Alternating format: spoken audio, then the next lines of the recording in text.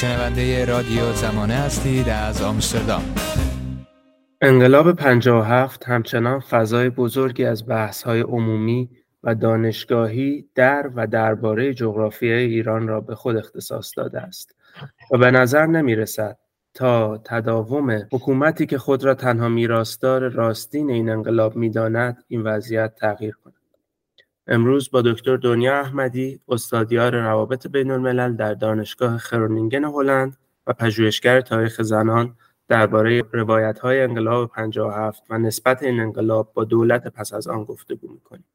دنیا، روایت غالبی از انقلاب 57 وجود داره که در چند سال اخیر شاید در بحث‌های دانشگاهی به چالش کشیده شده باشه، اما همچنان در بحث‌های عمومی روایت مسلطیه. شاید ویژگی برجسته این روایت تمرکز اون بر عاملیت مردان مسلمان یا اسلامگرا در شهرهای بزرگ ایران باشه. آیا این روایت به نظر تو روایت بسنده‌ایه؟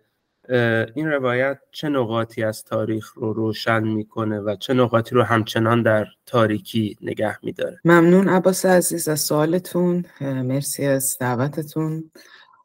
در مورد اینکه آیا روایت غالبی وجود داره یا نه، خب این به نظر من بدیهی است که همچین روایتی وجود داره.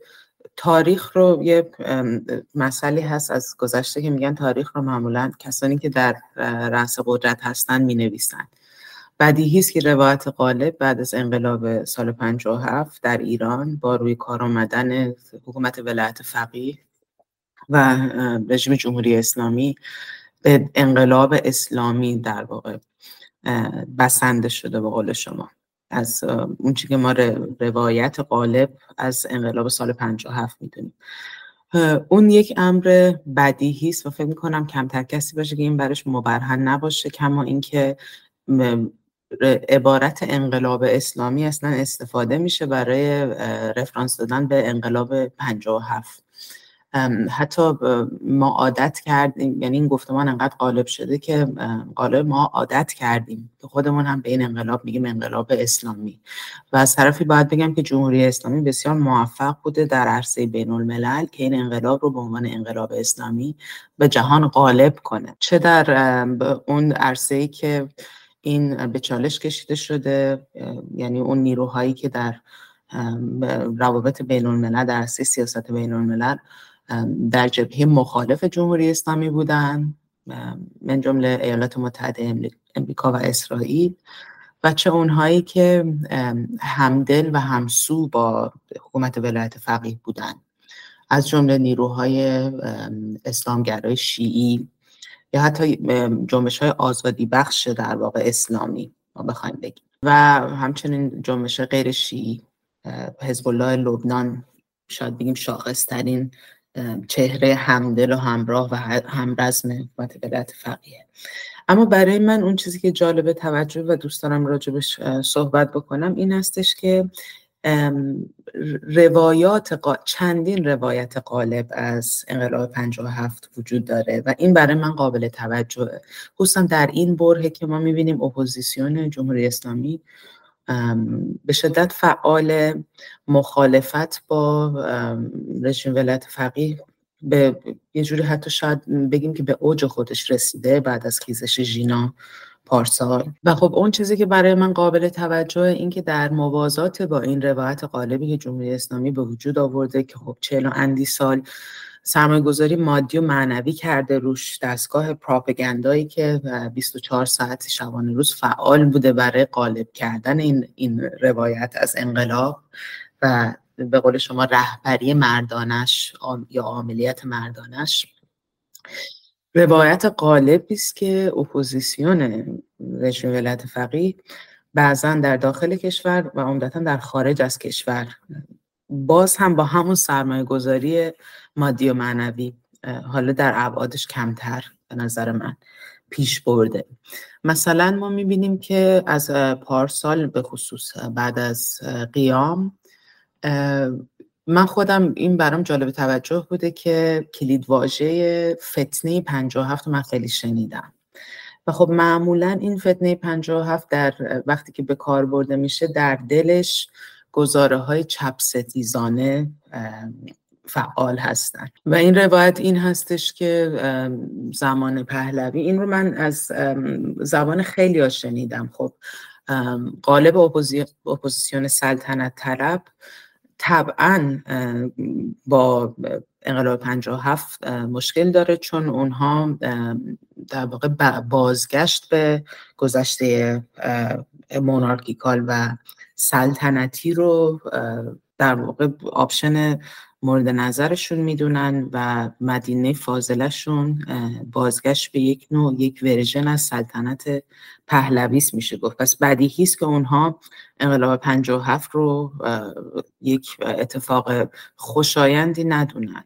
ولی من این رو در واقع نفی انقلاب و جنبش انقلابی که منجر به انقلاب 57 شد رو در بخش‌های متکثر اپوزیسیون جمهوری اسلامی دیدم. این روایت که و این به نظر من رنج گسترده‌ای داره. از اینجا شروع میشه که خب زمان پهلوی ما رو به رشد، جامعه رو به رشد بودیم، ثروت داشته اندوخته میشده در خزانه‌های کشور و جامعه رو به مترقی شدن و ثروتمندتر شدن بوده. از نگرش از بعد جنسیتی و جنبش زنان این رو ما دیدیم به کرات استفاده شده که تغییراتی که در خلال انقلاب سفید زمان محمد رضا شاه پهلوی انجام شد با همرنگ کردن یا بعضا حذف کردن نقش چند دهه‌ای مبارزات زنان برای به دست آوردن این دستاوردهای نه چندان بزرگ برای اون مقطع زمانی، من جمله حق رأی، حق رسیدن به وزارت، سقط جنین و غیره، که خب ما می‌بینیم در طول چند دهه بعد از اون به شدت پسرفت کردیم ما روی همین.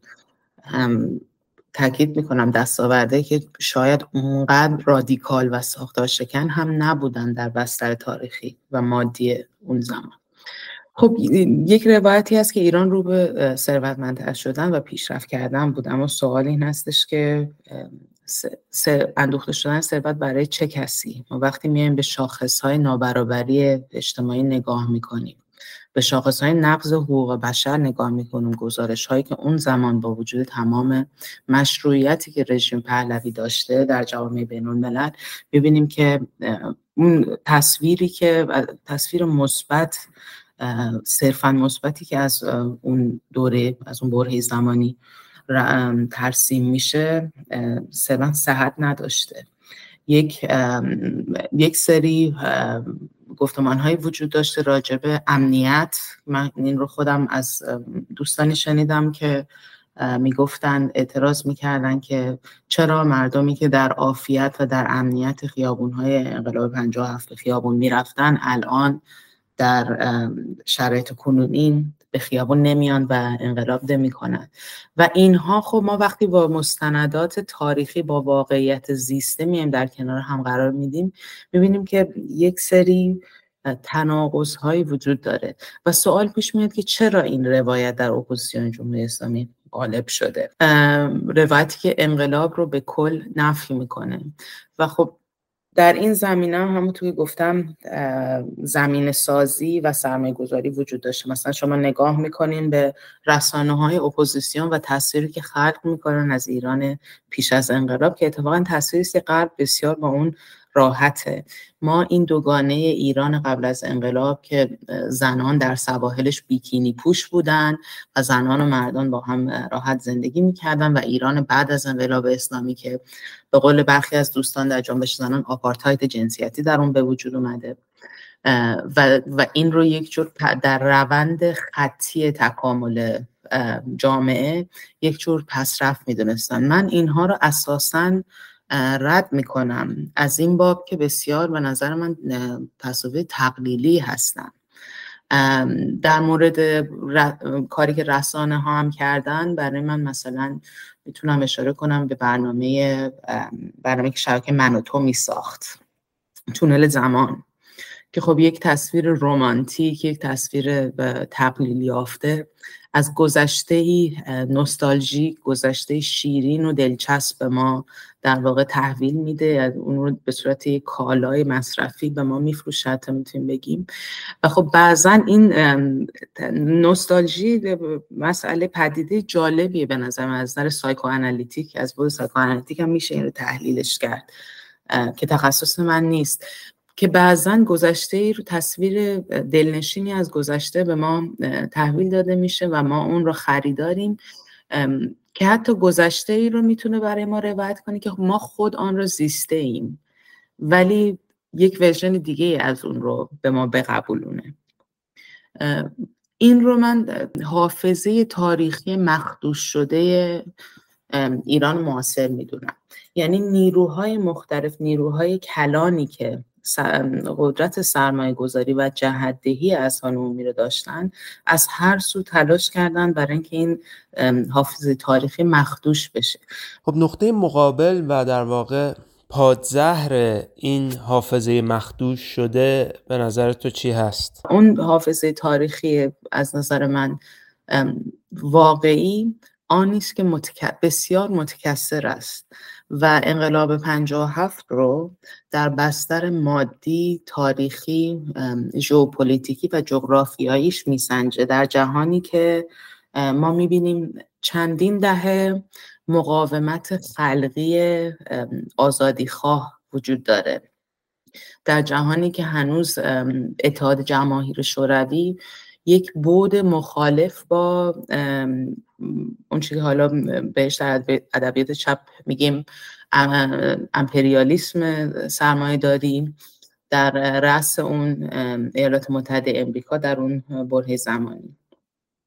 و خب وجود این قطب مخالفی که وجود داشته با همه نقدهای به جایی که ما به اتحاد جماهیر شوروی خصوصا پس از استالین به بعد داریم، این خودش سبب پروبالدهی و حداقل در کمترین حالت ساپورت معنوی عمیق و معنادار برای بسیار از جنبش‌های خلقی چپ میشد.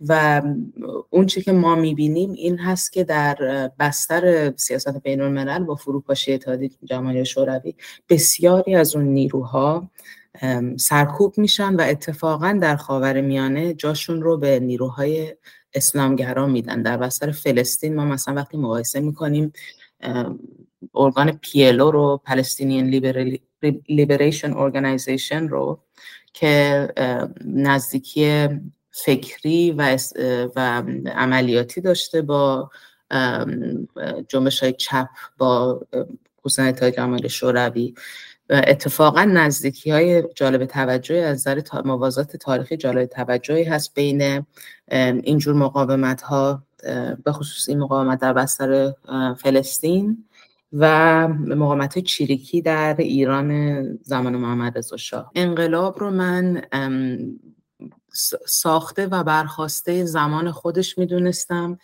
و این گفتمانی که در واقع یه جور وسواسگونه میپردازه به انقلاب 57 و سرمنشأ تمامی مشکلات روز رو تقلیل میده به در واقع یک اشتباه یا یک توطئه سکتاری، مثلا یک جور کاری که چپ‌ها کردن یا کاری که اسلامگراها کردن. خیر، اینها روایت به نظر من گویا و پویایی نیستن و تقلیلی هستن. به زمینه ژئوپلیتیک انقلاب اشاره کردی با توجه به حوزه کارت و خیلی نکته جالبی بود. میخوام روی یه جمله‌ای که گفتی مقدار تمرکز کنیم. گفتی حافظه تاریخی واقعی متکثره. این تکثر رو اگه بشه میخوایم بیشتر باز کنیم که به چه معنا انقلاب 57 یک پدیده از درون متکثر میبینی؟ این نیروهای متکثر کیا بودن و در واقع اگر ما روی این در واقع تکثر نیروهای درون انقلاب 57 تمرکز کنیم به جای این روایت‌های کلان و غالب، به چه تصویر متفاوتی از انقلاب میرسیم؟ درسته. پس برگردیم به این مسئله که چه تکثری اولا وجود داشت، این تکثر که ازش صحبت میکنیم چی بود، و یا بهتر به این بپردازیم که چه بعدهایی از انقلاب 57 چه نیروهایی در اون ساکت شدن، و بعد میپردازیم به بخش دوم که در نظر گرفتن این تکثر یا به زعم من تاریخمندسازی این تکثر چه تبعاتی برای مبارزات عدالتخواهانه ما و دادخواهی ما در عصر حاضر خواهد داشت. خب در اینکه چه صداهایی در انقلاب 57 شاخص بودن و به طور سیستماتیک این صدا سرکوب و حذف شدن، چه در گفتمان چه در عینیت و مادیت. خب نیروهای چپ به نظر من شاخصترین نیروهایی بودن که چه در زمان پهلوی و چه در زمان جمهوری اسلامی کمر به قتل اونها بسته شد. در زمان پهلوی خب در برهه‌های مختلف متفاوت بود. زمان پهلوی دوم رو به نظر من نمیشه یک برهه تاریخی در واقع یک دست در نظر گرفت، به خاطر اینکه تلاطم درش بسیار بود. از سالهای اولی که بعد از عزل رضا شاه پهلوی پسر جوانش جانشین اون میشه و یک فضایی به وجود میاد که مثلا حزب توده ایران با بیرون آمدن 53 نفر از زندان شکل میگیره. جنبش های چریکی کم کم شروع میکنن به شکل گرفتن که از درون خود اون از درون همون تکثرها و تلاطم‌های جریانات چپ اون زمان در واقع میان، باز هم متأثر از وقایعی که در دنیا در حال رخ دادنه. انقلاب چین، پروبال گرفتن مائیس، تغییراتی که در اتحاد جماهیر شوروی داشته به وقوع میپیوسته، یه سری میتونیم بگیم کارهای خصمانه و حتی استعماری که اتحاد جماهیر شوروی به اونها دست میزنه، مثلا در بستر افغانستان. و خب اینها باعث میشن که درون خود نیروهای چپ که من اینها رو نیروهای بسیار مؤثر و با خشونت حداکثری مواجه میدونم دیده میشه، این تکثر در این نیروها دیده میشه. خب ما میبینیم که من بعضا خودم تو کارهای خودم انقلاب 57 رو انقلابی بیشتر از اینکه انقلاب اسلامی بدونم و گفتم که اساساً با لیبل انقلاب اسلامی مخالفم و اون رو مساوی و پروپاگاندای رژیم جمهوری اسلامی میدونم، انقلاب 57 رو خود من به عنوان یک پژوهشگر انقلاب چپ و انقلاب سکولار ناسیونالیستی میدونم، به خاطر اینکه این دو نیرو به نظر من در طول اون دهها غالب بودن در رسوندن جامعه به جایی که به نقطه‌ای که انقلاب شکل میگیره. اما کاتالیزور این انقلاب رو ما نمیتونیم، به نظر من ساده انگارانه است که ما بیایم نادید بگیریم نقشی که اسلام و بعضا حتی ارتجاع اسلامی اومد بازی کرد در به صحنه و به عریضه کشوندن توده مردم.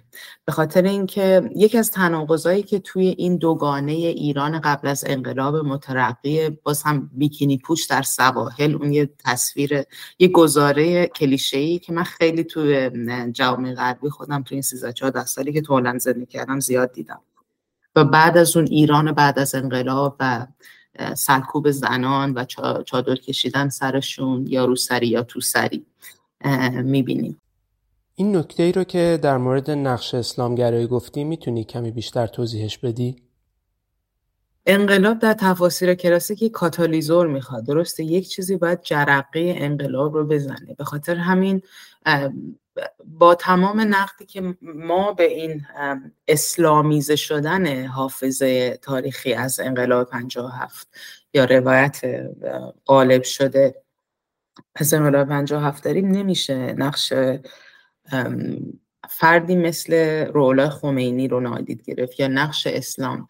اون چیزی که داشتم میگفتم که اون تضاد و تناقضی که در این دوگانه ایران مترقی قبل از انقلاب و ایران متحجر بعد از انقلاب وجود داره این هستش که از نظر جامعه شناختی ما میتونیم بگیم که بطن جامعه ایران بسیار کانسرواتیوتر و سنتگراتر و مذهبیتر بود، اتفاقا مسلمانتر بود قبل از انقلاب در قیاس با بعد از انقلاب. چرا که جمهوری اسلامی مانند تمامی حکومت‌های دیکتاتورشی و توتالیتر دیگه به پروروندن ضد خودش موفق شده تا حقن کردن پروپاگاندای خودش از بالا به توده مردم. و برمیگردیم بعد به اینکه چه نیروهای متکثر دیگری وجود داشتن. خب یکی از نقدهایی که ما در بستر مطالعات فمینیسم به روایت تاریخی ایران داریم این هستش که در تمامی روایت ها، حتی ما جنبش زنان رو در نظر بگیریم که بسیار تاریخ زدوده است، یعنی روایت های تاریخی پراکنده ازش نوشته شده که بسیار از این روایت ها بازم تحت تاثیر گفتمان های کلانتر نوشته شدن به نظر من. و ما میبینیم که نقش این پررنگ شدن نقش مرکز، اون چیزی که شما هم بهش اشاره کردین اول صحبتم، و حذف کامل صداهایی که از حاشیه به اصطلاح میان. حالا این حاشیه منظورم حاشیه عینی و مادی صرفاً نیست، حاشیه اون بخشی از جامعه که صداش به طور تاریخی شنیده نشده، که دسترسیش به منابع محدود شده. خب ایران کشوری است کثیرالمله و درسته که گفتمان غالب از زمان رضا شاه پهلوی در راستای مدرنیزاسیون ایران سعی در واقع خاموش کردن و سرکوب کردن این کثرت داشتن، اما کماکان میبینیم که در قرن 21 مسئله ملیت و مسئله حتی گرایش های مذهبی چقدر پررنگ میشن. مسئله زبان مادری چقدر در بستر خیزش ژینا با سرکوب نشدن در واقع صدای خلق کرد، خلق بلوچ، ببینید که دوباره چقدر پررنگ میشن. من اینجا میگم سرکوب نشدن به خاطر اینکه به باور من این مقاومت ها همیشه وجود داشته اما صداش منعکس نشده. و خب در زمان انقلاب 57 هم ما این رو به عینه میبینیم، مقاومتی که در کردستان بوده یا بعد از به قدرت رسیدن رژیم ولایت فقیه و زمان حتی برگزاری رفراندوم برای اینکه ولایت فقیه بشه شیوه حکومتگری غالب در ایران بعد از انقلاب، ما میبینیم که مقاومت گسترده از سوی کردستان و سرکوب بسیار خشونتباری در کردستان شکل میگیره که باز هم نیروهای چپ در سازماندهی اون و در مقاومتی که انجام شد در کنار خلق کرد تا حدی میتونیم بگیم مشهود بودن. در ترکمن صحرا ما این نزاع رو با رژیم نوپای جمهوری اسلامی دیدیم. و خب یک بخش بسیار غالب که شاید افرادی که مثل خود من به عنوان یک پژوهشگر مطالعات فمینیستی روش دست میذاریم نقش زنان هستش. و نقش زنان، جنبش های زنان به زعم من بسیار مترقی بودن در ایران و در موازات مترقی ترین جنبش های زنان در برهای تاریخی مختلف پیش می رفتن. منتها بسیار به شدت سرکوب شده، این رو نمیشه بهش نپرداخت. ولی خب ما میبینیم که در تمامی روایات غالب از انقلاب 57 نقش زنان حذف میشه و در وقتی که از نقش زنان صحبت میکنم بازم در نظر بگیریم که چقدر زنان طبقه متکثری هستن و چقدر باز اون تندانس‌های مرکزگرایی، ناسیونالیسم، یک ملت واحد، زبان واحد در همین جنبش زنان ما هم وجود داره.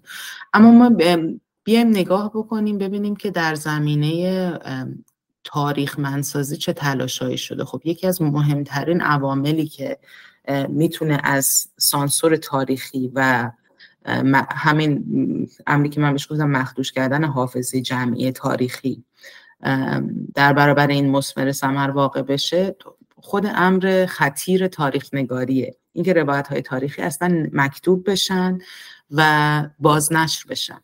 خب ما نگاه میکنیم که در بستر ایران یا در باره بستر جغرافیایی ایران تلاش های صورت میگیره که به نظر من چشمگیرن. مثلا اروند آبراهامیان یک تنه به نظر من در تاریخ منسازی جنبش های چپ در بره انقلاب، یعنی در نیمه دوم قرن 20 میلادی، تلاش‌های بسیار چشمگیری میکنه که چه بسا اگر این فرد نبود و کارهایی که انجام میشدن نبود، ما همین میزان کوچیکی از آگاهی و از در واقع آگاهی تاریخی که از مقاومت جنبش‌های چپ در بستر ایران داشتیم قبل از انقلاب رو نداشتیم.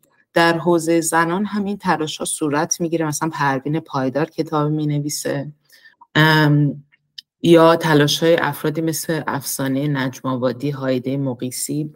ولی خب همونطور که گفتم اینها جسته گریخته هستند و یک روایت یک دست و همسان و قطع نشده از تاریخ جنبش زنان کمتر به دست میاد. توی سوال قبلی خیلی خوب در واقع این بحث تکثر نیروهای انقلاب رو و تکثر روایت ها رو وصل کردی به تاریخ معاصر ما، به وضعیت معاصر ما در واقع و قیام ژینا.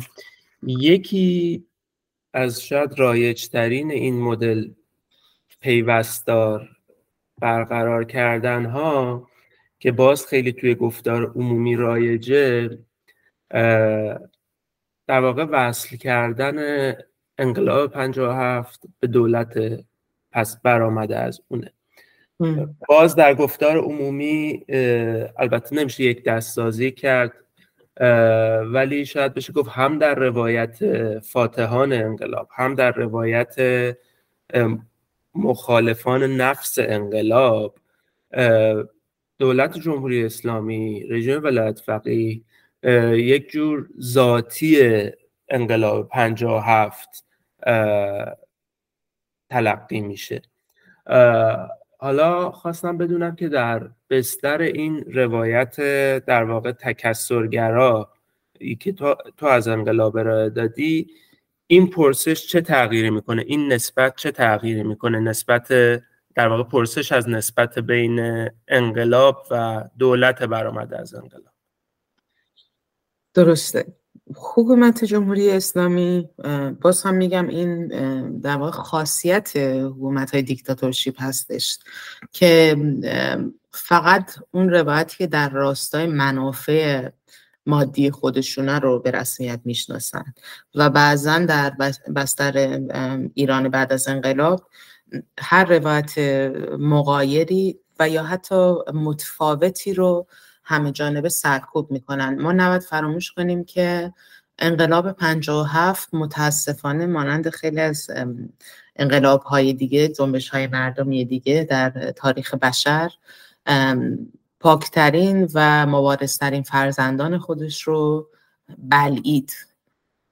کما اینکه ما می‌بینیم سرکوب گسترده از نیروهای در واقع مخالف ولایت فقیه، هم از نیروهای چپ.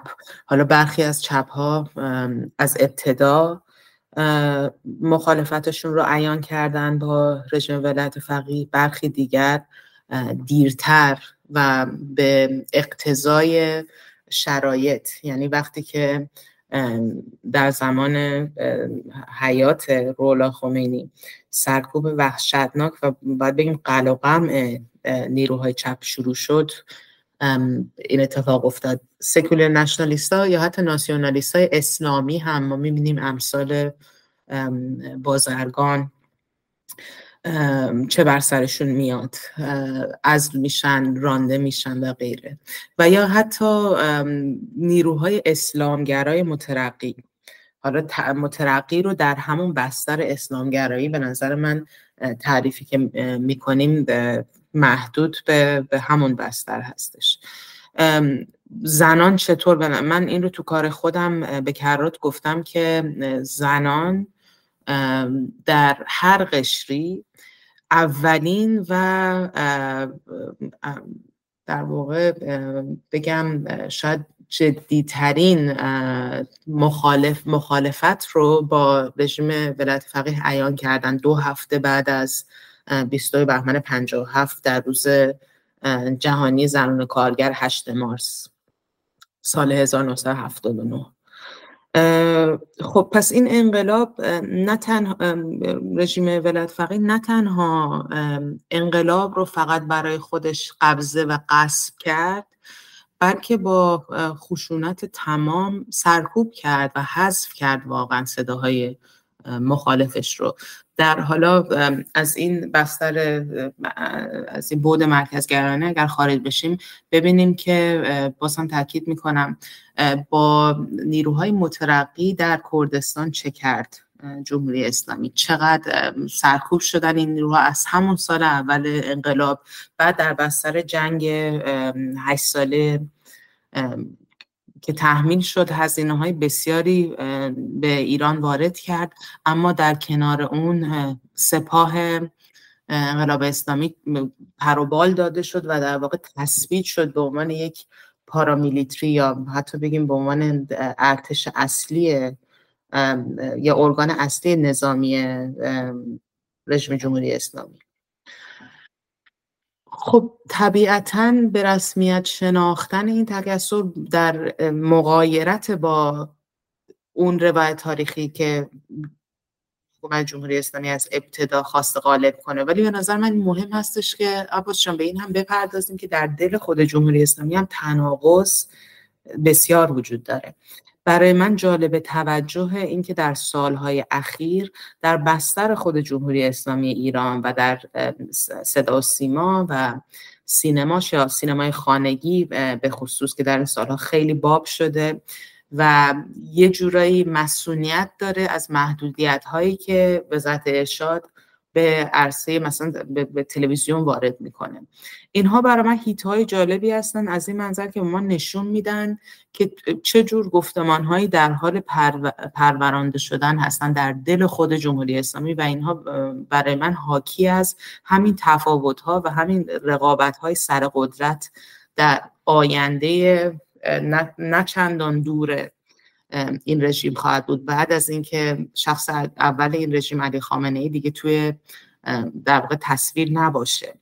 مثلا ما میبینیم که در سالهای اخیر تولیدات فرهنگی خصوصا سریال های نمایش خانگی و حالا فیلم های سینمایی و غیره زیاد تولید شده با بعد تاریخی و با در نظر گرفتن این مهم که سینمای غیر مستقل، من راجع به سینمای مستقل و محجور که اتفاقا بسیار مترقی است و امیدبخشه صحبت نمی کنم. من مثلا راجع به پروداکشن های خیلی گران و هزینه بری صحبت می کنم که بعد در نمایش خانگی ما اونا رو می بینیم، مثل سریال شهرزاد که حالا در مورد فاندینگشون و بودجهشون هم سوال بسیاری مطرح است. معمولا تهیه کنندگان حکومتی دارن. بعضا ما میبینیم که ما رد پای در واقع نیروهای سرکوب رو در این پروژه هم میبینیم. سریال هایی مثل، حالا امیدوارم از بحثت خیلی دور نمیشم ولی این برای من مسئله مهمیه، سریالی مثل سریال خاتون که میاد شکلی حزب توده رو مشخصا نشون میده و اتفاقا یک جور بگیم رپرزنتیشن بسیار مخدوش و خطرناکی از اون نشون میده. یعنی همون گفتمان غالبی که حزب توده ایران رو دست نشانده اتحاد جماهیر شوروی میدونه و یا حتی در تعبیرات جاسوس اتحاد جماهیر شوروی میدونه. و خب اینها من یه مداخله کنم اینجا تو بحث، اتفاقا نکته جالبیه و مربوط هست به بحث ما، چون در واقع جور استمرار نقش این روایت تاریخی در منازعات سیاسی جاری رو نشون میده و در واقع اهمیت داره برای بحث ما و خیلی روشنگر است. درسته. پس من یکم بازش میکنم. مثلا برای من به عنوان میگم ما توی بحث پژوهش‌های فمینیستی اتفاقا به حیطه کالچورال پروداکشنز، محصولات فرهنگی زیاد میپردازیم، از این منظر که اینها در واقع همونطور که خود گفتی استمرار بخشیدن گفتمان‌های غالب که این گفتمان‌ها در تمامی دنیا پدرسالارانن، در راستای منفعت شخصی در بستر جامعه سرمایه‌داری هستند و غیر و غیره، در راستای استعمار در بعد بین الملل هستند، در راستای نژاد پرست، گفتمان‌های نژاد پرستانه هستند. ما زیاد میپردازیم. از همین منظر برای من این هم جالب هستش که ما نگاه کنیم که چه اتفاقاتی در بستر خود جمهوری اسلامی داره میفته. این سریال‌های نمایش خوانندگی برای من قابل توجه هم، به خاطر اینکه جمهوری اسلامی خب یک رسانه رسمی داره و اون تلویزیون و صدا سیماشه که سال هاست، شاید بگیم حتی ده هاست که مشروعیتش رو و آدینس شیپش رو، مخاطبینش رو از دست داده و به خاطر همین به نظر من با ذکاوت اومده در عرصه‌های دیگه رسوخ کرده و این شاید بعضا حتی موفق بوده در غالب کردن این تصور که اینها تا حدی خارج از اون مکانیزم در داخل سیستم جمهوری اسلامی که مکانیزمی پر از سرکوب، پر از در واقع سفارش، ساخت محصولات سفارشی بگیم، فعالیت میکنه. من مطلقاً این رو همچین چیزی نمیبینم، به خاطر اینکه من موازات این روایت ها رو زیاد میبینم. حالا در آینده شاید بشه در قالب یک مقاله هم روی این کار کرد، به نظر من خالی از لطف نخواهد بود. اینکه ما در سریال هایی که اتفاقاً مثلا میبینی کارگردان زنی داره که اتفاقاً زن مترقی هست و یا بازیگرانی داره که الان بعضیشون توی اپوزیسیون هستن. ما جالب توجه در خلال جنبش یه سریالی اومد به اسم شبکه مخفی زنان که راجع به مسائل زنان در واقع یک تصویری ارائه میداد، سریال سرزمین مادری. اینها با در نظر گرفتن این که ساخت محصولات فرهنگی که به مسئله تاریخ، روایت‌های تاریخ میپردازن، بسیار بغرنج و دشواره در بستر جمهوری اسلامی، یعنی مجوز گرفتن و پیش رفتن بسیار سخته. خب این برای من جالب هستش که ما این روایت‌های چپ ستیزانه و تحریف کننده از متوقع ترین جنبش‌های که جامعه ایران دیده در قرن 20 رو به کرات داریم می‌بینیم و این برای من یک در واقع نشانه است از این که ما در آینده جمهوری اسلامی میتونیم چه توقعاتی داشته باشیم. ما می‌بینیم که بعضاً نقش اون در واقع تحریفی که جمهوری اسلامی خصوصا در دهه‌های اول پس از انقلاب از جنبش ملی شدن صنعت نفت، از مسئله کودتا، از نقش خود دکتر مصدق میاد ارائه میده که کاملا حذف میکنه و مصدق رو در واقع ایشون دشمن خودش و آیت الله کاشانی رو که الان مستند تاریخ هست که نقش مستقیمی در به ثمر نشستن کودتا علیه دکتر مصدق داشته رو میاد پررنگ‌تر نشون میده. در برخی از این روایت‌های تاریخی جدیدی که در قالب فیکشن داره جمهوری اسلامی الان باز تولید میکنه و به معنای واقعی کلمه به صورت کالای مصرفی میفروشه به مخاطب ایرانی، ما می‌بینیم که حتی یک سری روایت‌هایی هستن که در بستر جنبش ناسیونالیستی قرن 20 خیلی سخاوتمندانه تر از اون چیزی که رژیم جمهوری اسلامی تا به حال نشون داده عمل میکنن. اینها برای من مسائل جالبی هستن. حالا برای اینکه از بحث دور نشیم برگردم به اون جنبه از سوالت که پرسیدی، به رسمیت شناختن این تکثر چه کاری برای ما الان میکنه. دقیقاً همین هستش که ما تا زمانی که ما تاریخ خودمون رو ندونیم، یعنی به نظر من فاجعه بارترین مسئله برای جوامع، خصوصا جوامع تحت ستم، واقف نبودن به تاریخ خودشونه. تحریف تاریخی رو من یک جور حمله سیستماتیک بر جنبش‌های عدالت‌خواهی میدونم.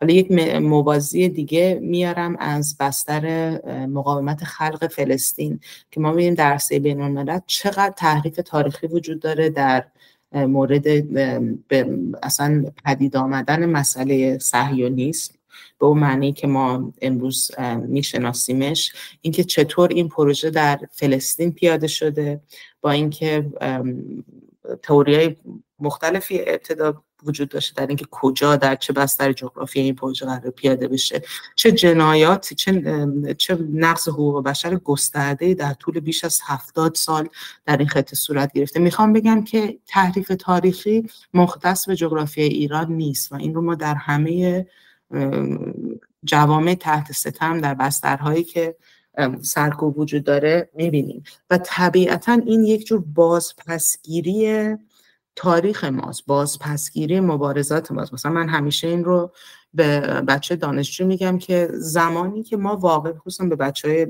به زنان جوان ایرانی همیشه این رو میگم توی صحبتام که ما زمانی که به تاریخ خودمون واقف بشیم، اینکه از ابتدای قرن 20 و حتی پیشتر از اون ما چه مبارزات مترقی در راستای برابری حقوق زن و مرد داشته ایم در ایران، این قطعاً به ما قدرت در حداقل ترین شکل ممکن این رهایی بخش خواهد بود، به ما قدرت و انرژی میده. اما تاریخ مستمره.